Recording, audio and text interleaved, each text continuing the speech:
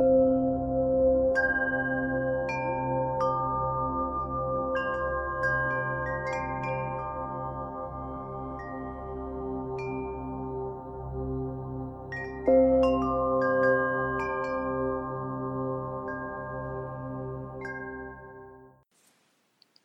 to the Buddha Sasana podcast. This talk was given by Bhikkhu Chintita in Austin, Texas.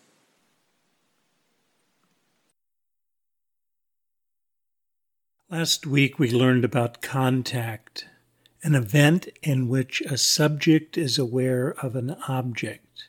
This simple relation of self and other causes a lot of problems because we tend to go on to crave and appropriate the object.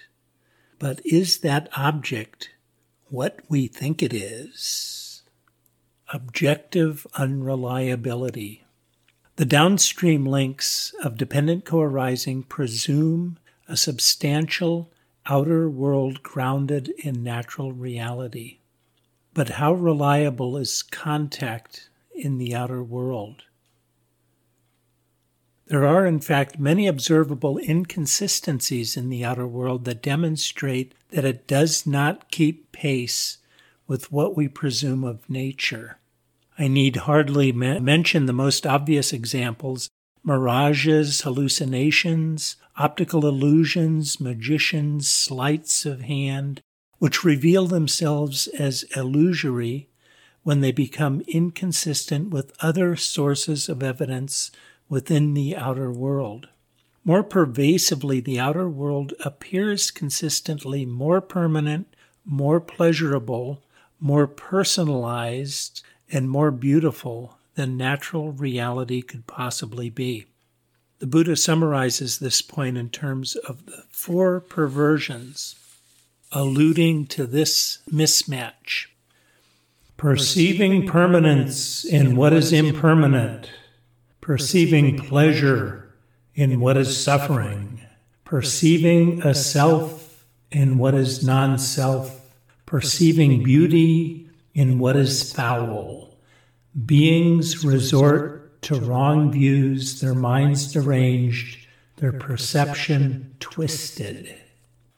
Elsewhere, the Buddha asks us to keep in mind 3 signs corresponding to the first 3 of these perversions that apply to everything in the phenomenal world: impermanence, suffering, and non-self.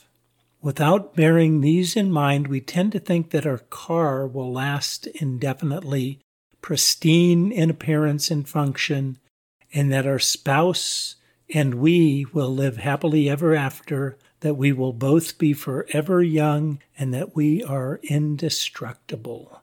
We feel, crave, and appropriate on the basis of such presumptions, but then later, faced with rust, dents, and breakdowns, with old age, sickness, and death, we will suffer because we expected otherwise.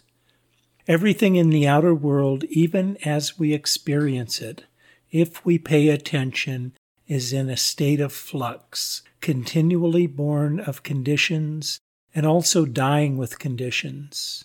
The food we buy, our furniture, our car, our own bodies, even mountains, everything and everyone we cherish will be lost to us one by one until the ones that remain lose us.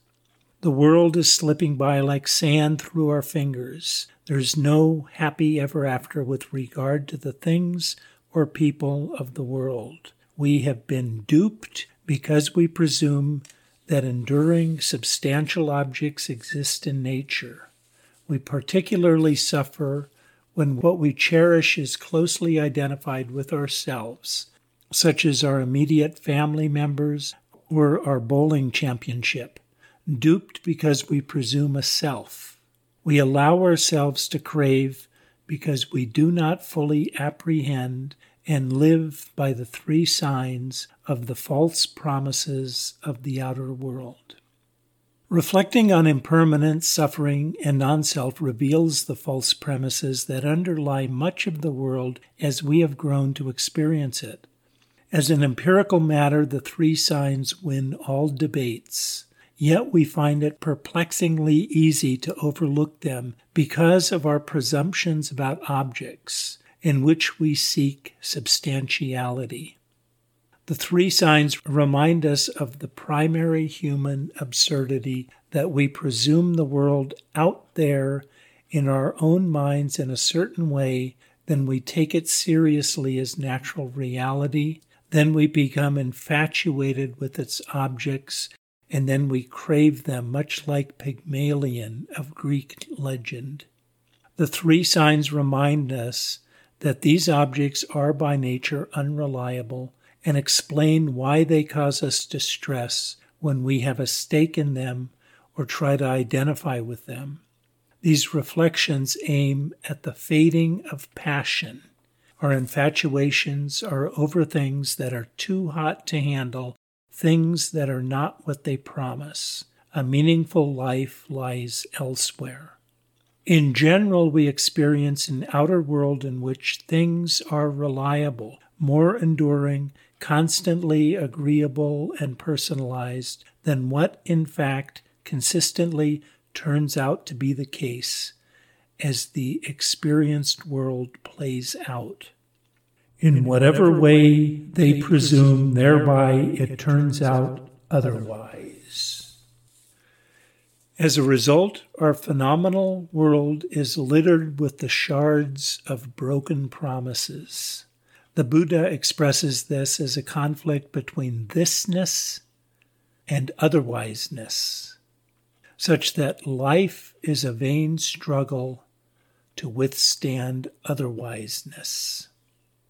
The man who has craving as his second and keeps going around for a long time does not transcend this samsara, which is an alternation between thisness and otherwiseness. We saw in previous chapters how craving-nourished growth is twisted around self-interest, producing uneven coverage of perceptual and conceptual fields. Moreover, because we are captivated by what we think is reliable, it's a source of suffering. If it's impermanent and a source of suffering, it cannot be ourself. Our immediate experience of the outer world simply does not keep pace with the unfolding of what we presume of reality over time. To this extent, its fidelity to what is really out there is skewed. Intrusion from within. We mentioned the fourth perversion, beauty, as unreliable. It also stands as a good example of how we tend to project what would otherwise be inner factors into the outer world, then take them as real. That we do this is well acknowledged even in popular culture, as when someone wise tells us, "Beauty is in the eye of the beholder," and all of us nod in assent. Still, few of us fail to presume that beauty is an essential property of a person, of the gemstone, of the symphony, or of the landscape out there. Our subjective response intrudes into our objective experience, and we can't seem to help it. Similarly, we classify people out there as good or evil, jerk or numbskull, according to how well inner needs are being met in a given situation. Notice that even a close friend out there can momentarily appear as an ogre because of some disappointment we experience, only to morph back into her more amiable self after we cool down. Likewise, that a rattlesnake is scary is not essential to the rattlesnake, but involves our inner response to it. But notice not entirely, it is also dependent on the teeth, venom, and unpredictable behavior of the rattlesnake. Clearly, a degree of projection is going on from the inner to the outer world, but how commonly and how deeply does this happen? The Buddha tells us, "All phenomena are preceded by mind, led by mind, made by mind." This suggests that we cannot separate mind, which marks the inner world, from anything we experience, even in the outer world. Nothing in the world is entirely grounded in reality. Let's consider some examples. Our understanding of what is out there is also conditioned by what we want to or imagine ourselves doing with it. A real estate agent sees a landscape as property, a miner as a mineral resource, a painter as nature manifest in all its glory. A wooden horizontal surface with legs under it is a footstool, a stool, or a table, depending on how we imagine our bodies moving in relation to it. And what makes a fan has little to do with physical composition. Science has methods for probing more deeply into what is going on in natural reality than our senses afford us. In the outer world, there is something called vanilla, and it has a delicious flavor. Science tells us that the primary compound of vanilla has the molecular structure C8H8O3. There's nothing intrinsic to this structure to account for vanilla's delicious flavor. For all we know, the taste of feces for a dung beetle could well be how vanilla tastes to us. Yet we attribute the flavor to the vanilla, not to ourselves. Even Galileo so long ago maintained that although objects exist in time and space, that is, in natural reality, tastes, odors, and colors exist only in consciousness, to be wiped away if no one were there to experience them. In fact, modern science bears this out. For what we experience as being vibrant red in the outer world is not reducible to measurable wavelengths of light, but also depends on the physiology and neurology of human visual perception and on various contextual factors combined, which emerge only in deep levels of cognitive processing. There's a more deliberate way that the inner world intrudes into the outer, that is through self-reflection. Subjective experience is generally in the foreground. We look past it, if we notice it at all. However, we might turn our attention deliberately towards some factor of the subjective world to observe our own suffering, the arising of anger, our breath, a physical pain, as we do in meditation. As we do so, what we find there is objectified into something reliable, discrete, substantial, standing in relation to other objectified factors.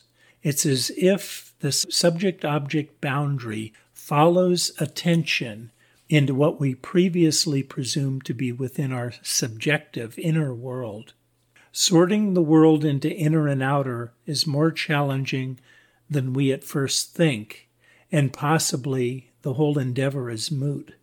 For both worlds are deeply intertwined and both are produced by mind. Withholding this effort, the outer world ceases to be something separate from ourselves, and when this occurs, there is no place for the personal self to dwell. The cessation of contact. Contact is weakened through understanding the unsubstantiality of the outer world and by creating dispassion for its objects. This is a contemplative project that continues as we head upstream. Contact ceases with the cessation of its undergirding presumptions, the subject-object duality, and the natural attitude. We can identify 3 stages to carry this insight forward in the Buddhist teachings: analysis, practice, and experience. If we want to evaluate how reliably our local newspaper, the Daily Trumpet, is reporting the news, we could either do our own investigation and compare it with theirs, or we can more easily visit their newsroom and watch their journalistic standards at play. Are they checking their sources, verifying claims, conducting background research to understand the context of events, or making things up?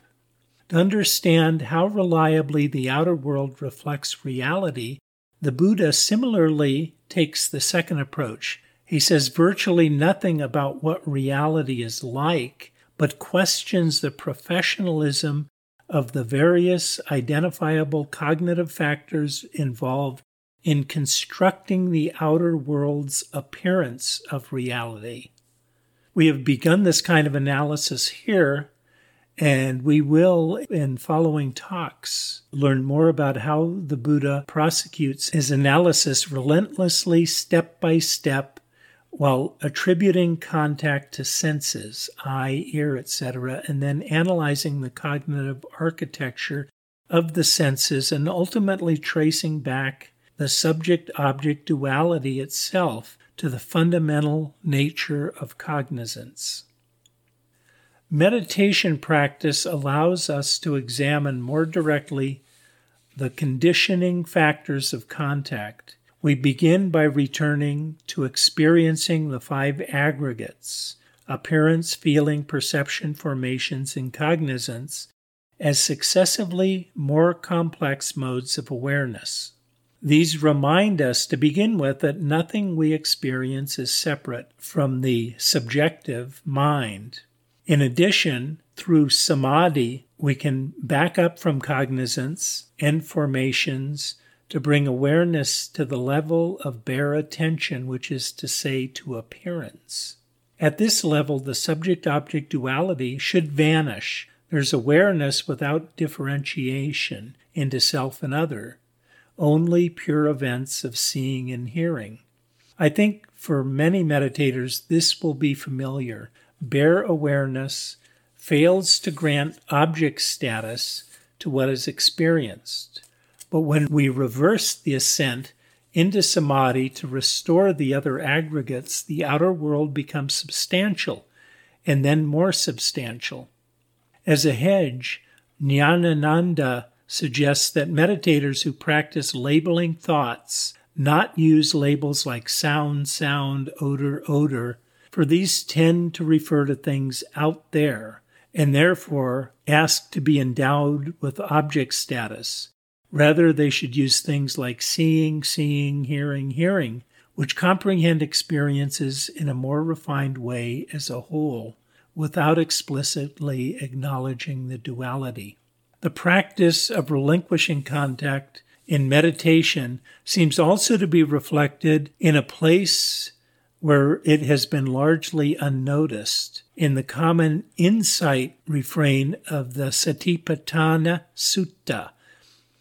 In this way, he abides contemplating body as body inwardly, or he abides contemplating body as body outwardly, or he abides contemplating body as body both inwardly and outwardly, or else he abides contemplating in body their nature of arising, or he abides contemplating in body their nature of vanishing, or he abides contemplating in body its nature of both arising and vanishing, or else mindfulness that there is a body is simply established in him to the extent necessary for bare knowledge and mindfulness, and he abides independent, not clinging to anything in the world. This passage is repeated as for body, so for feeling, mind, and phenomena.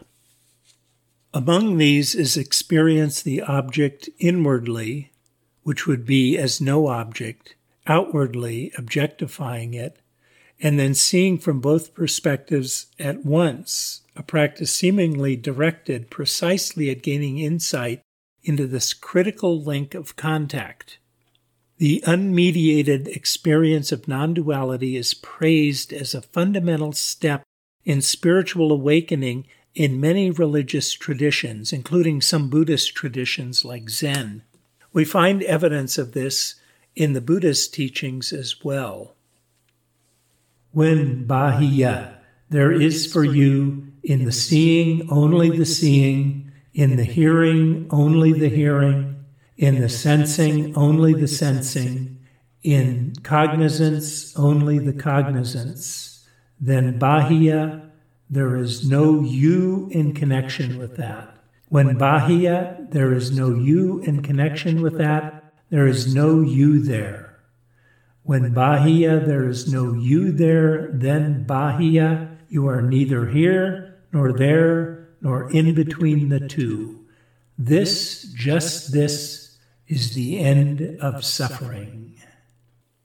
It would seem that Bahia is being given a superhuman task after lifetimes of routine bifurcation into inner and outer. But I think we can get a handle on what is going on here more easily with respect to ear and sounds than with respect to eye and visual appearances. Consider the way we listen to music. At first, we are aware of a loudspeaker or an orchestra playing and the ear responding, me, loudspeaker, and hearing. However, as we relax into it, we may experience pure music for music's sake, as it bubbles up in the mind, whence we care not. The object out there disappears, and with that the self. Nothing but music or hearing remains, with no distinction between awareness and content. Probably the reason this works for music in particular is that the hearing itself is more captivating than the orchestra or the loudspeaker. The music itself is the entertainment. This experience is beautifully animated in the toccata and fugue scene in Disney's movie Fantasia, as the orchestra fades away in favor of visual images and musical notes. T.S. Eliot references this process when he refers to music heard so deeply that it is not heard at all, but you are the music while the music lasts. It's fun as well as instructive to explore the various dimensions of experience in this way.